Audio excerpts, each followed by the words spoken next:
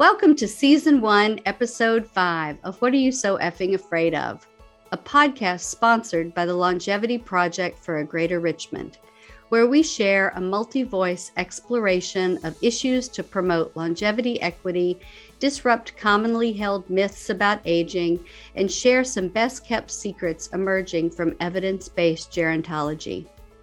I'm your co-host, Ann Welliford, and I'm joined by my colleagues Alexa Vandertrake and Nico Stankulescu. In Season 1, we're diving into commonly held beliefs, fears, and myths about aging, old age, and longevity. Myths about sex, myths equating old age with sadness, irrelevance, and isolation. So listen along and share with us, what are you so effing afraid of? In today's episode, we're joined by Dr. Gigi Amateau, Assistant Professor in VCU's Department of Gerontology and Director of Research and Evaluation for the Longevity Project for a Greater Richmond. Gigi's research interests include social connectedness, trauma and resilience across the lifespan, and the health and well-being of our direct care workforce. So let's jump in and pass it over to Alexa for her conversation with Gigi. Cool. I would like to give a warm welcome to our guest today, Dr. Gigi Amateau. Gigi Amateau is the Director of Research and Evaluation with Longevity Project for a Greater Richmond. She is also an adjunct instructor and community trainer with Virginia Commonwealth University's Department of Gerontology with interests in social connection, trauma and resilience, person-centered care, and the well-being of the direct care workforce. She holds a Bachelor of Science in Urban Planning, a Master of Science in Gerontology, and a PhD in Health-Related Science, all from VCU. She has worked in Richmond, Virginia's nonprofit community for 30 years, serving people with HIV and AIDS, people experiencing homelessness, older adults, and people with disabilities. She is an RY2 200 yoga instructor and an award-winning children's book author. Gigi now lives in the city of Richmond, Virginia, with her family. So welcome, Gigi. Let's start with a little bit about, well, of course, this whole day is about you, but let's start with how you might describe yourself and the work you do when meeting people for the first time. I know you have a really diverse background, so how might you describe what you've been doing? Hey, well, thank you for having me. I'm so excited for this podcast and the conversation we're going to have today. And I can't wait to see where we go because I know you and I have had the opportunity to do a lot of this work together. And so it's going to be really fun. And, I think I don't really have sort of this canned, reliable, regular way of introducing myself. I think it depends, varies on the setting, the person, the place. I think generally I would say that I am a gerontologist, an author, and a community advocate who is particularly grounded in this place where I have lived since I was a child, Richmond, Virginia, and the history and the topography and the people here. And all of that really informs my work. If you kind of just lead with I'm a gerontologist, it opens up a really wonderful opportunity. People immediately, I'm sure you experience this too, Alexa. People immediately sort of want you to get on board with being their team, with helping them grow old well, right? Oh my gosh, that's awesome. You're a gerontologist. You can help me. So I like to kind of embrace that. It's like, yes, what an opportunity. And then it also becomes a chance to talk about and share how, and that's not sometime in the future. It's right now that we're all aging, and this process of being and becoming human who knows when it ends? Let's just say that. Who knows when it ends? It may not even end after death. I know, we don't know. No, we don't know. So it depends. It's probably the short answer. Yeah, it depends on who you're introducing yourself to. I mean, if it's in the professional environment or if you're teaching a yoga class or right. I get a lot of people to say, what is a gerontologist? That probably changes a lot for you. You wear so many different hats. So depending on what you're working on, your answer might be different too. It might be. And you know what? Like someone recently asked me, they said, hey, I'd like to hear one day the story of how a person can be a gerontologist and a children's book author. And I said, yeah, sure, cool. That's a story for someday. But I don't really think that they are separate. I just finished a draft novel that I've been working on for, I think 6 years now. And I would say probably the most important influence in that book from my life is the gerontological lens. They really flowed through the whole story. You know, it's and there are many generations, many ages, many different types of people in the novel, but the gerontologist lens really allows me to be present as a writer with each character and their uniqueness and their specific journey and what that character needs in the story to sort of grow and change and transform in order to meet and fulfill the thing they really want, right? I mean, the bummer about being an author is, for the first few hundred pages, you really have to create these obstacles and put them in the way of your character so they don't get what they want. Yeah. By the end, they do. So I don't really think of these things as separate. In fact, I think one of the gifts for me as a writer has been returning to my education in the last few years and going through the master's program at VCU and really becoming and embracing a gerontological perspective, not only in like my community work, but as an author. So I think all these things kind of are tied up. Yeah. Yeah. And you mentioned that they're not really separate, right? Writing a children's book and also getting a degree in gerontology, 2 degrees in gerontology. And I'm trying to think about how to phrase this. What do you think the through line is between those two items, between the writing the children's book and then also wanting to study aging? You know, it probably would, I may not have been able to sort of see that through line as clearly a few years ago, but then again, I think that I probably could. I think the through line is connection, for sure. The through line is social connection. I think that's always been sort of the space that I have written in from a fiction perspective. And it certainly was kind of the doorway for me to enter into, a formal kind of academic journey into gerontology.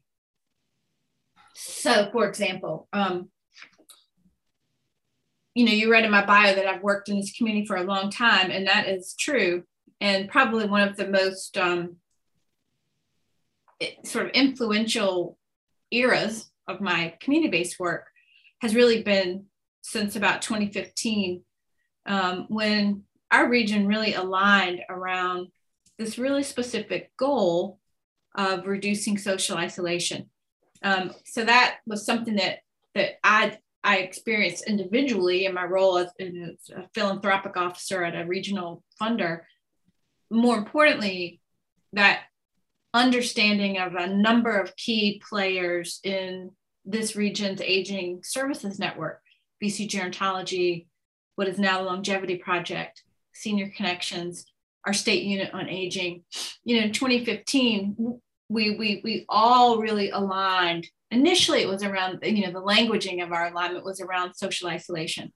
And for the last 5 or 6 years, this collective journey toward that, I think, has help us to sort of take a regional turn toward, understanding that social isolation is one aspect or one attribute of how we could describe an individual's connections, social connection to themselves, to the people around them, to their community, and honestly, I think to the earth.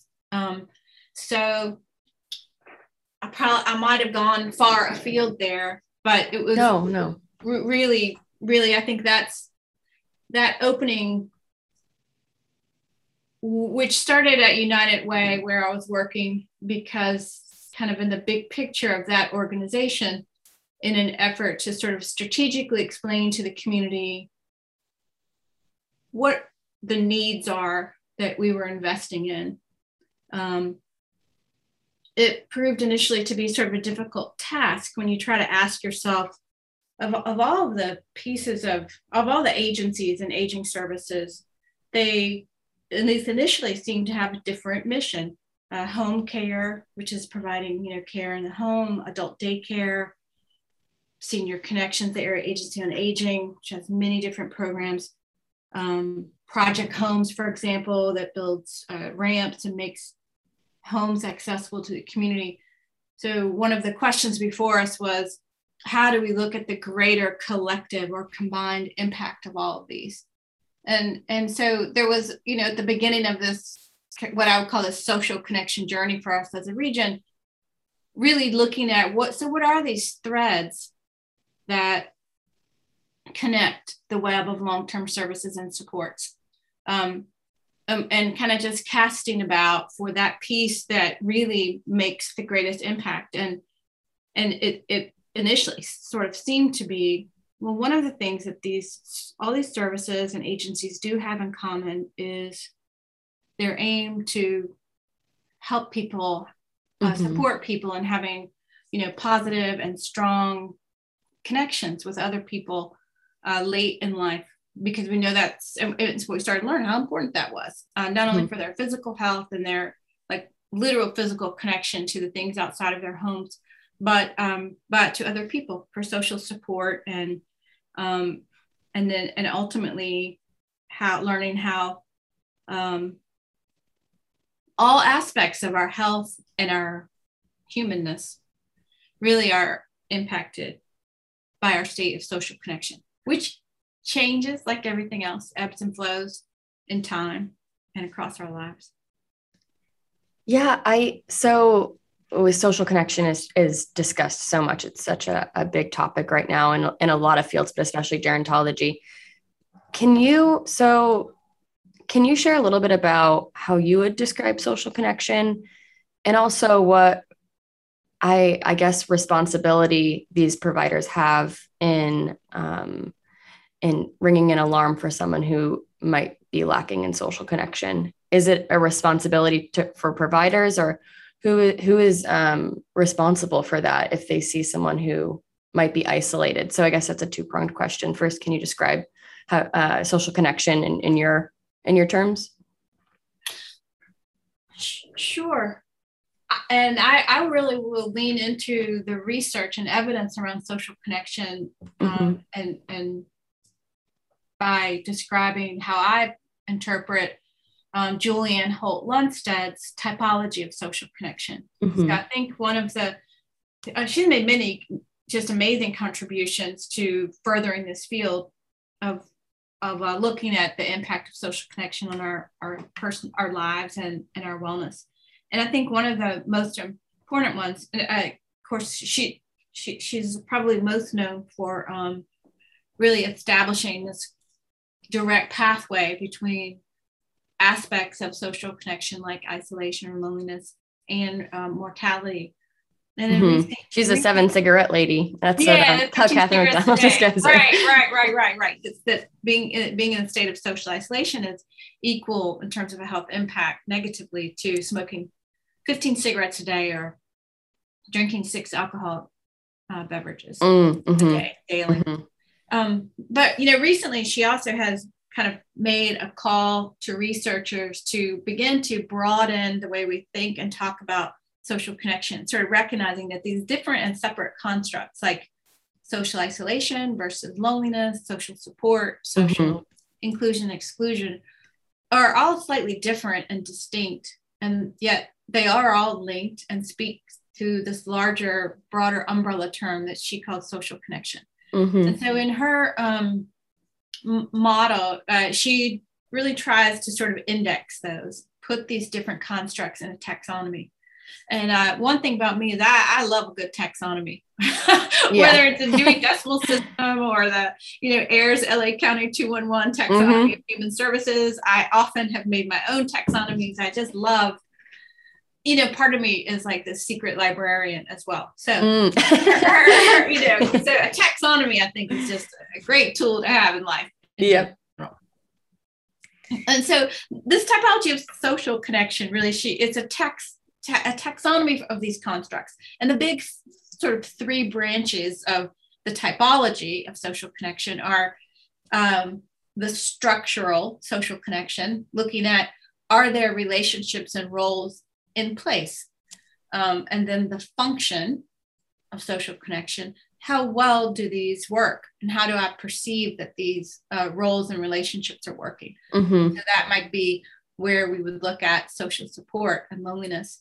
And then she also then says, and there's a third branch on this typology, which is quality, the quality of my roles and relationships. And that all of these are important.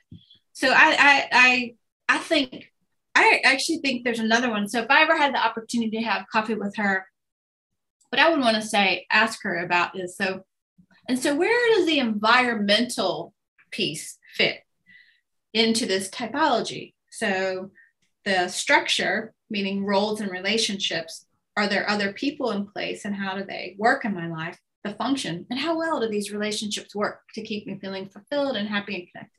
And the quality, are these positive relationships? Is their relationship strained? Are they peaceful and content and, mutually beneficial? Mm-hmm. So my question for her would be, but where does the environmental piece fit? Such as, access via transportation or, being able to really walk or get around, move around, being mobile in my environment.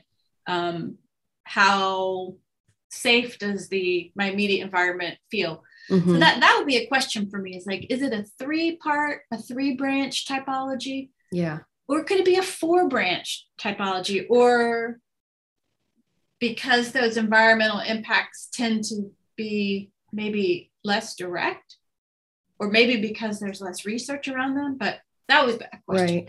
Yeah. And what going back to that 2015 social connection research that you discussed earlier, when I was in grad school, we did a project with urban planning where we assessed neighborhoods in Richmond on livability and accessibility. And it wasn't, there was a couple neighborhoods that I looked at where the sidewalks had a ton of, it was overgrown or it wasn't smooth and there wasn't really anyone walking around. And that has to be a factor in knowing your neighbors or knowing your community or just being more active in general. And it's interesting how that's not something we think about, at least in my own life and the privileges I've been given. I've never needed a wheelchair. I've never needed to go, down the street and not been able to. And it makes me think about how certain neighborhoods support social connection implicitly and some don't. Right. So I wonder if environmental is like almost like an umbrella, or it's just cost of entry or something like it. I'm sure she has thought about this. So I wonder where that would fit. Yeah. I think it definitely, I think it fits. I think I probably just need to understand how it's distinct and how it's different, right? Is that, is it, like you said, is it this sort of underlying foundational piece that's just sort of implied and understood? And I think there is some really exciting, there's some really cool new directions that the research is taking that really is looking at the influence and impact of our immediate environments, like a neighborhood. So for example, there have been several studies recently, like in the last 4 or 5 years, that are attempting to look at or measure telomere length as it relates to different attributes of a neighborhood, like social cohesion, perception of safety, even things like litter, crime level.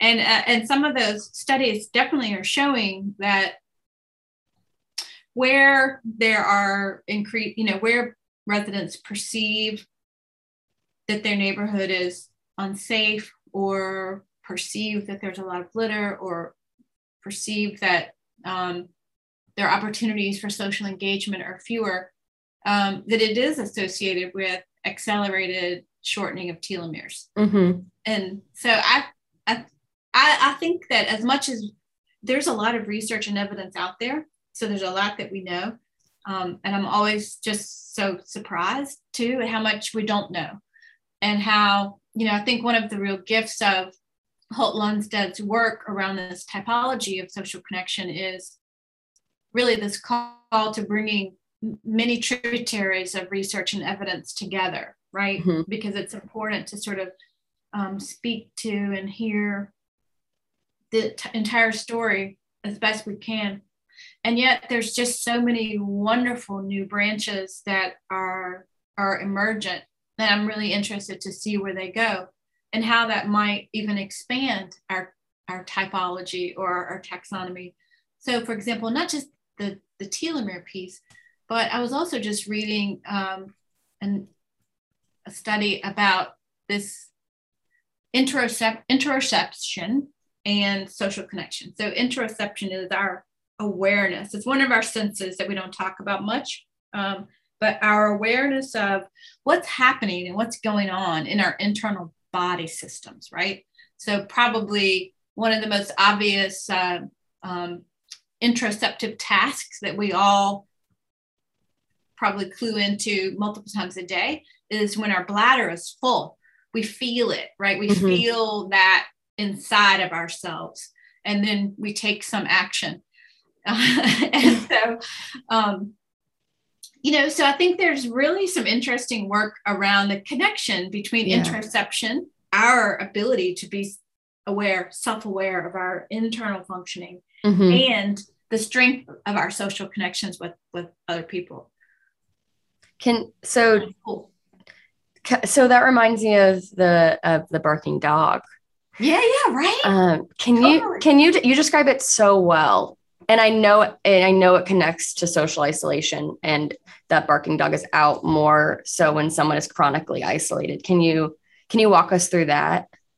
I can do my best to walk through that. I think probably just for your listeners, I'll also just point you in the direction of Daniel Siegel. He is a neuroscientist out of UCLA, and there's a video. I think it's not a TED Talk, but on YouTube, if you searched Daniel Siegel hand model of the brain, he does a better job of explaining it, but I will try. Essentially, our brain has many, many functions, and they are all designed, right, to protect us, to help us thrive and survive. One of those functions of our brain, which tends to which is located in what I think Daniel Siegel would describe as like our middle brain or our mm-hmm. limbic brain, is our stress response system.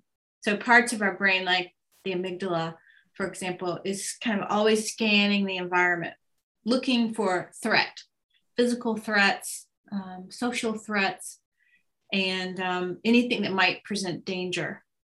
And that's really important, right? It is important that we be able to interpret our environment and understand when our safety, our well-being is threatened, so that mm-hmm. we can respond. And we would, like, the language we use for that a lot is fight, flight, freeze. Mm-hmm. It's important.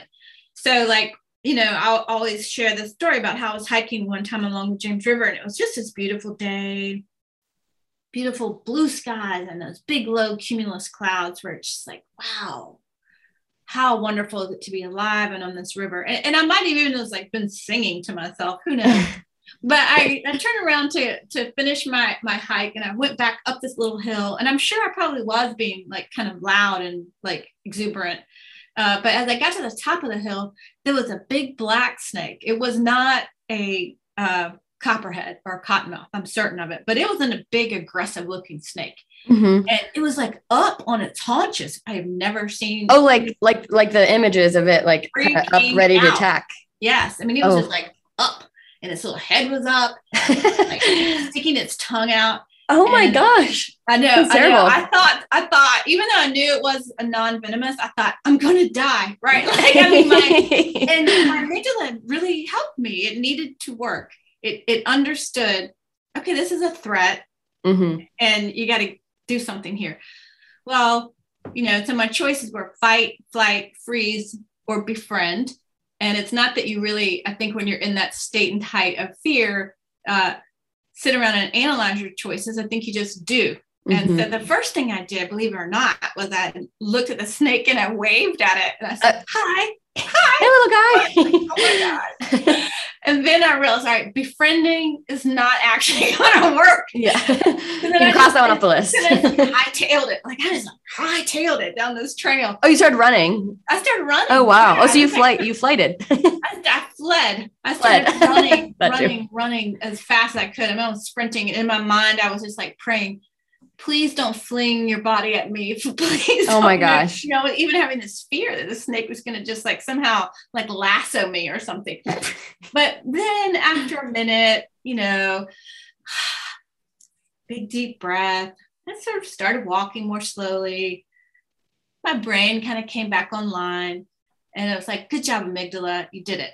Yeah. So that we want that stress response to work. And that's what I would call the barking dog, right? So when essentially we move out of our sort of high, happy brain that I was in, like making connections and singing and thinking how beautiful the day was. And then my amygdala switched on and immediately said, okay, behavior change, get away from the threat. And then, like I said, I come back to my calm, resilient zone. So oftentimes when people experience what we might think of as like chronic loneliness, or just like a long extended period of being disconnected and dissatisfied with our connection, and our feelings of being included and belonging with other people. What John Cacioppo and Louise Hockley found is that the brain begins to change, not unlike what happens if we are repeatedly and chronically exposed to trauma, psychological trauma or otherwise, that over time, if we remain in these highly stressful, always activated environments where we are triggered repeatedly and don't have that opportunity to come back to our resilient zone, then our brains begin to change. And the description that Hockley and Cacioppo describe is not unlike the same way we describe brain changes with repeated trauma exposure. And that is that the amygdala tends to, it can get bigger because it feels like it needs to, like, whoa, there's threats in my environment continuously. I've got to always be on alert. So the amygdala can get bigger or engorged, and the hippocampus, which is located on either side of the amygdala, as I understand it, and has this really important job of helping to reach up or can make these connections to a more critical thinking, planning, evaluating brain. Yeah. Which you could think of as like the wise owl, right? Become more difficult. Yeah. That's so wild. And so, and this all kind of connects to the vagus nerve, right? Oh, yeah. The vagus nerve, where the ability to activate the vagus nerve, that might be lost if you're chronically stressed. And you're not, is that true? That's how I understand it, okay. That the vagus nerve has an important role in stress regulation and in regulation of our body systems. And so the vagus nerve is one of these really long, it's actually two nerves, as I understand it, that run alongside either side of our brainstem through most of our body. And the vagus nerve is also sometimes called the wanderer. That's the root there. Vagus is wandering. Oh, I never heard that before. So you can kind of picture this sort of beautiful nerve system that's part of your parasympathetic nervous system, just like always there, wandering through your entire body. And its main role one of its big roles is to continuously be sending information back to the brain, particularly as it relates to regulating that stress response. Mm-hmm. Okay.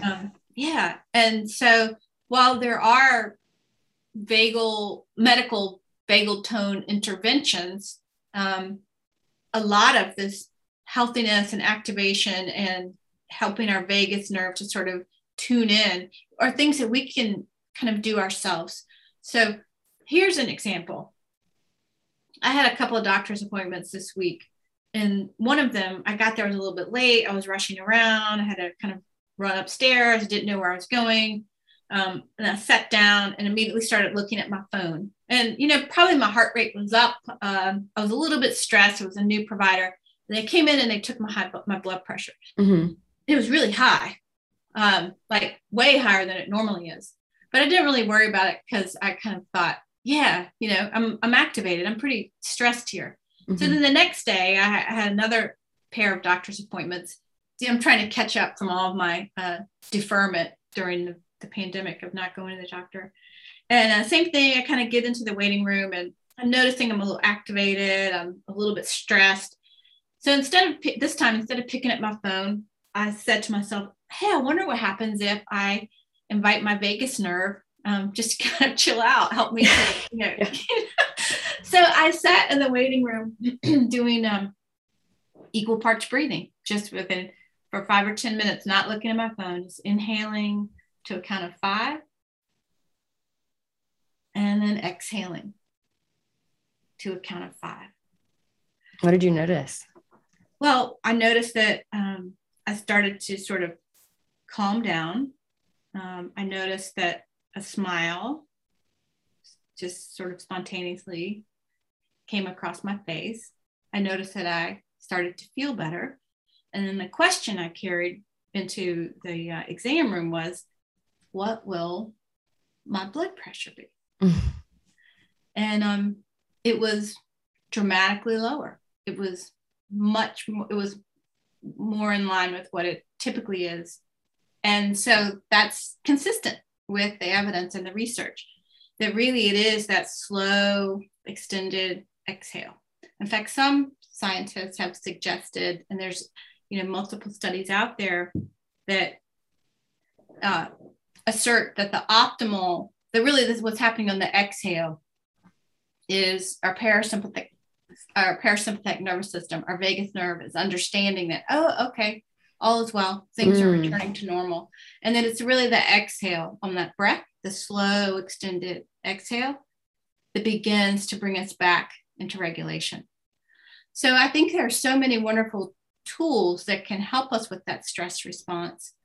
One of them is breathing, slow, extended breathing, and social connection itself. Fredrickson and her colleagues, Barbara Fredrickson, I think from UNC, have really done some work around understanding how positive connection can also help our vagus nerve to sort of tune in and regulate and kind of instruct the brain, okay, let's chill on the stress response. We're coming back.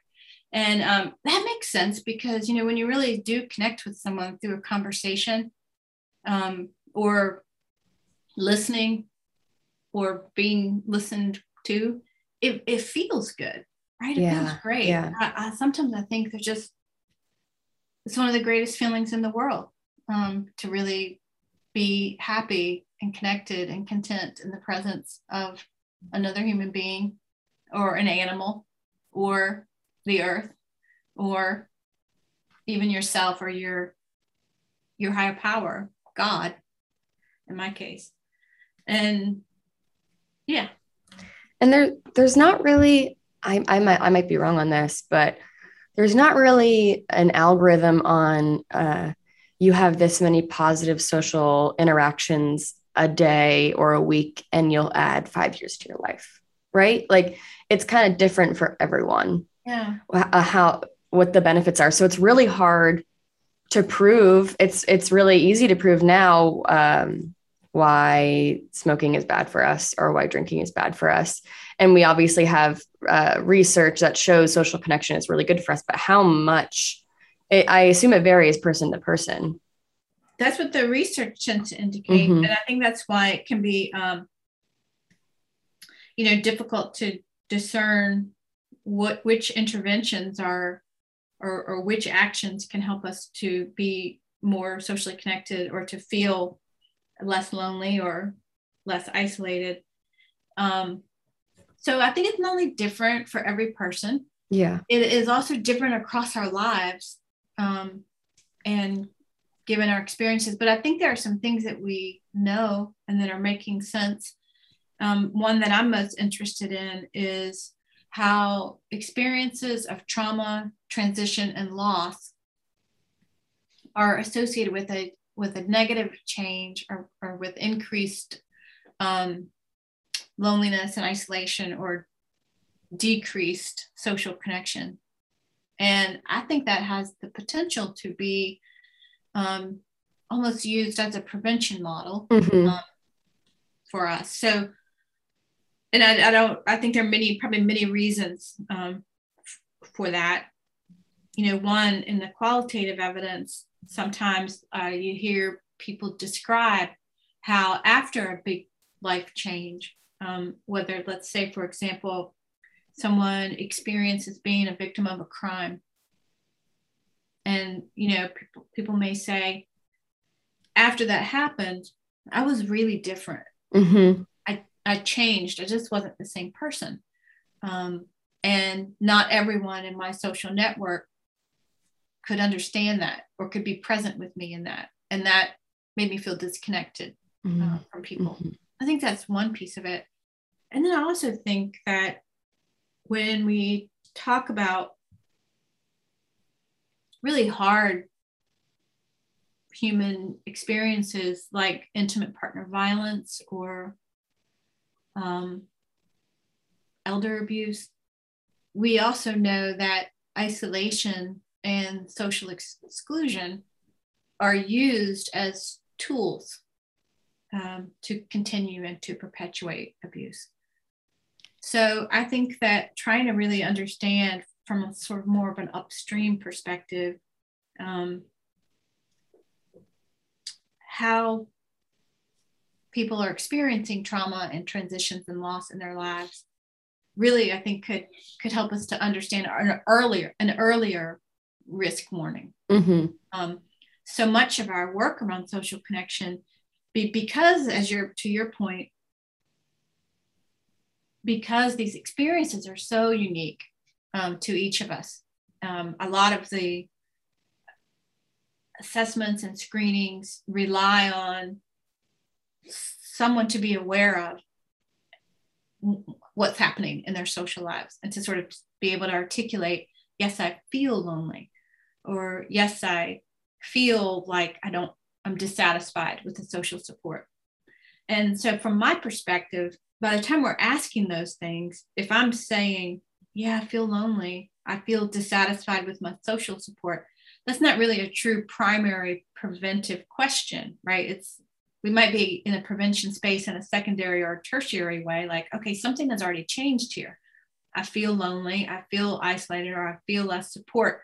So how do we prevent that from being worse?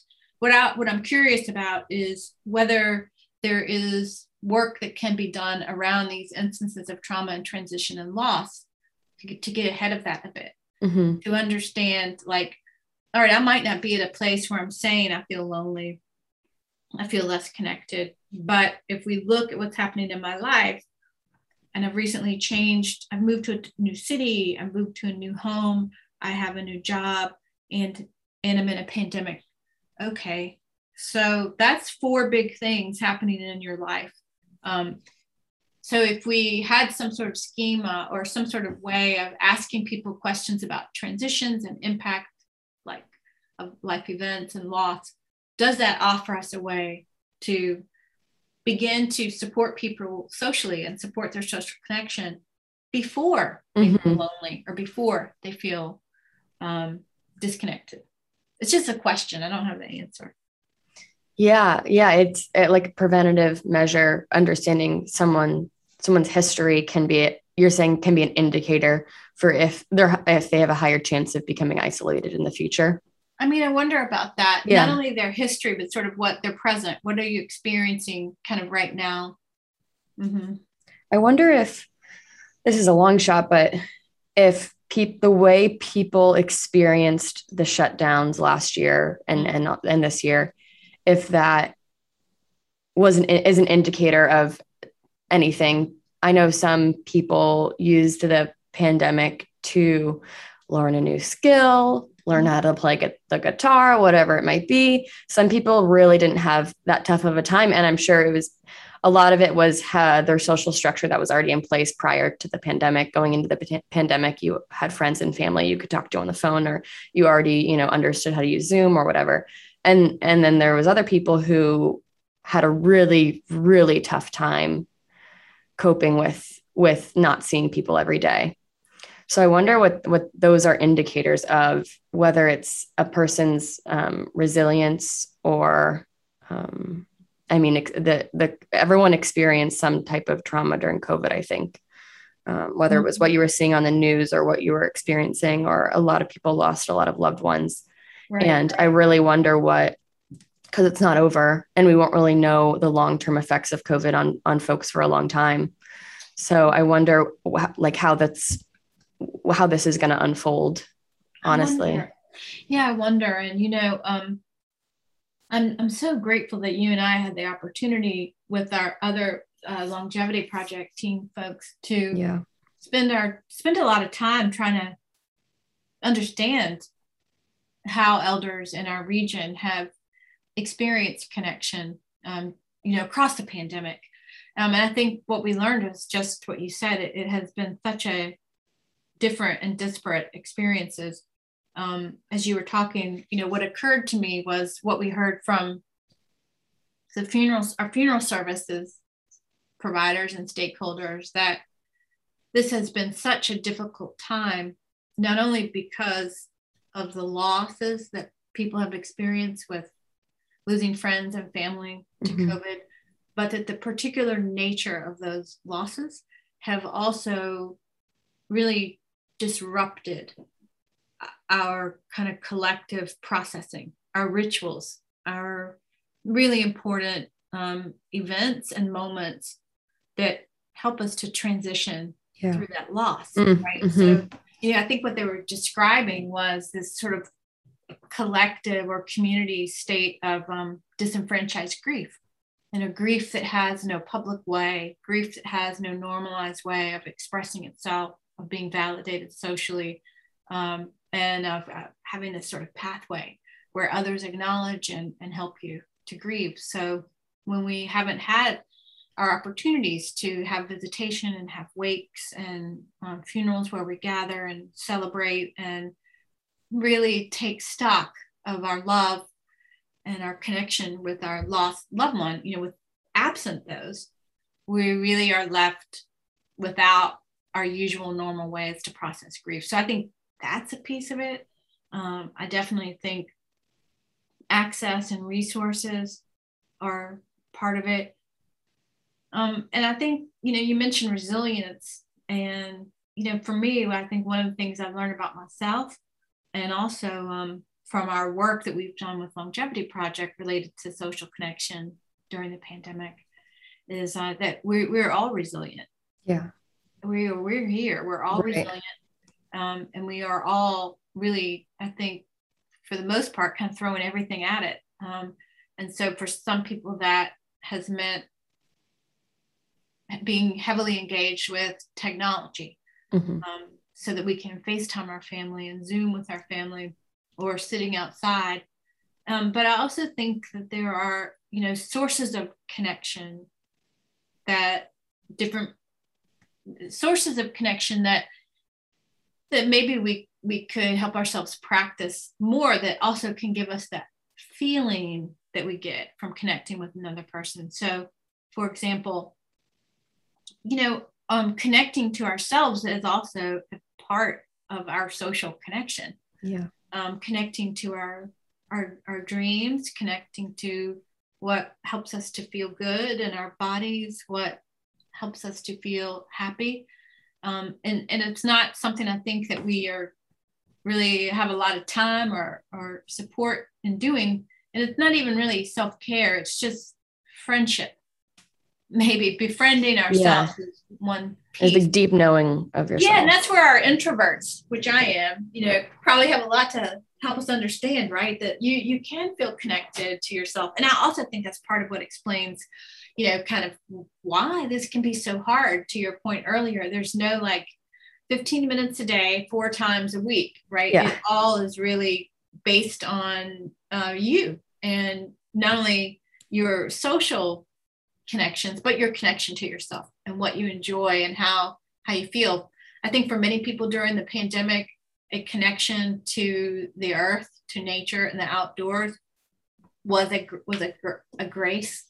And I think that's a very real social connection as well. I know I come out of the pandemic with a much greater understanding of my community, who I live with every day, right? There's a murder of 6 crows in my neighborhood, and every day I live with them and I love them and I count them and I know them. And we've gotten to the point in this pandemic now that if they don't have peanuts in the yard by about 10, they're out there on the limbs, calling at me. And so one of us will go out there and throw handfuls of peanuts, and then they kind of calm down. So the other day, right, for example, and this is a connection, and it is a social connection to the planet. But so the other day, I was moving a little bit late, and I asked my husband, hey, did you feed the crows today? And he said, no, I had a meeting on Zoom, and I don't think they're out there. I was like, well, let me see. So I walked out there with my bag of peanuts, and I could see one crow over in the neighbor's yard, just sort of sitting there. So I stepped more deeply in the yard. I waved my hands, and the crow then sort of flew out of that tree across the street. And then a bunch of them came back. And by the time they came back, I was standing in the yard with the peanuts, tossed peanuts around, and then all 6 of them came or eating. So I kind of felt like, hey, that's a great connection. We really communicated there. I stepped out, waved my hands, and the crow was like, oh, there you are. You're late. Yeah. And then, came back with their friends. So I think the pandemic has touched all of us, just like you said. And one of the gifts of that, I think for many of us, is that we've had these opportunities to explore connection more deeply in ways with ourselves, with our higher power, with the planet. Yeah, there's been a lot of reflecting done in the pandemic, especially last summer when everything was just still. I mean, it was everything. It felt like the world stopped, honestly. And I think it gave people the space and the time to be in their own heads a lot, and also go outside a lot more. Yeah, I think the outdoors was. And if pets can be companions and be a support system socially, then I think so can crows. And so can your backyard and the trees and tree bathing and all of that. So you've obviously dedicated so much of your work to social isolation, social connection, research. Where do you see your work going in the next few years? I'm pretty open. Yeah. Open. Totally. Honestly, there's many places that I hope that it goes, but one of the things I've learned about my own career is that I think I have been well served by being open to being on the path, committing to being on the path, and that the right project, the right partners and friends really appear, or we appear, we kind of join up together. I'm probably most excited, I think, right now about some of the work we're doing at VCU Gerontology under the leadership of Dr. Ann Wellford around the importance of narrative and story with regard to the direct care workforce. So personal care aides, certified nursing assistants.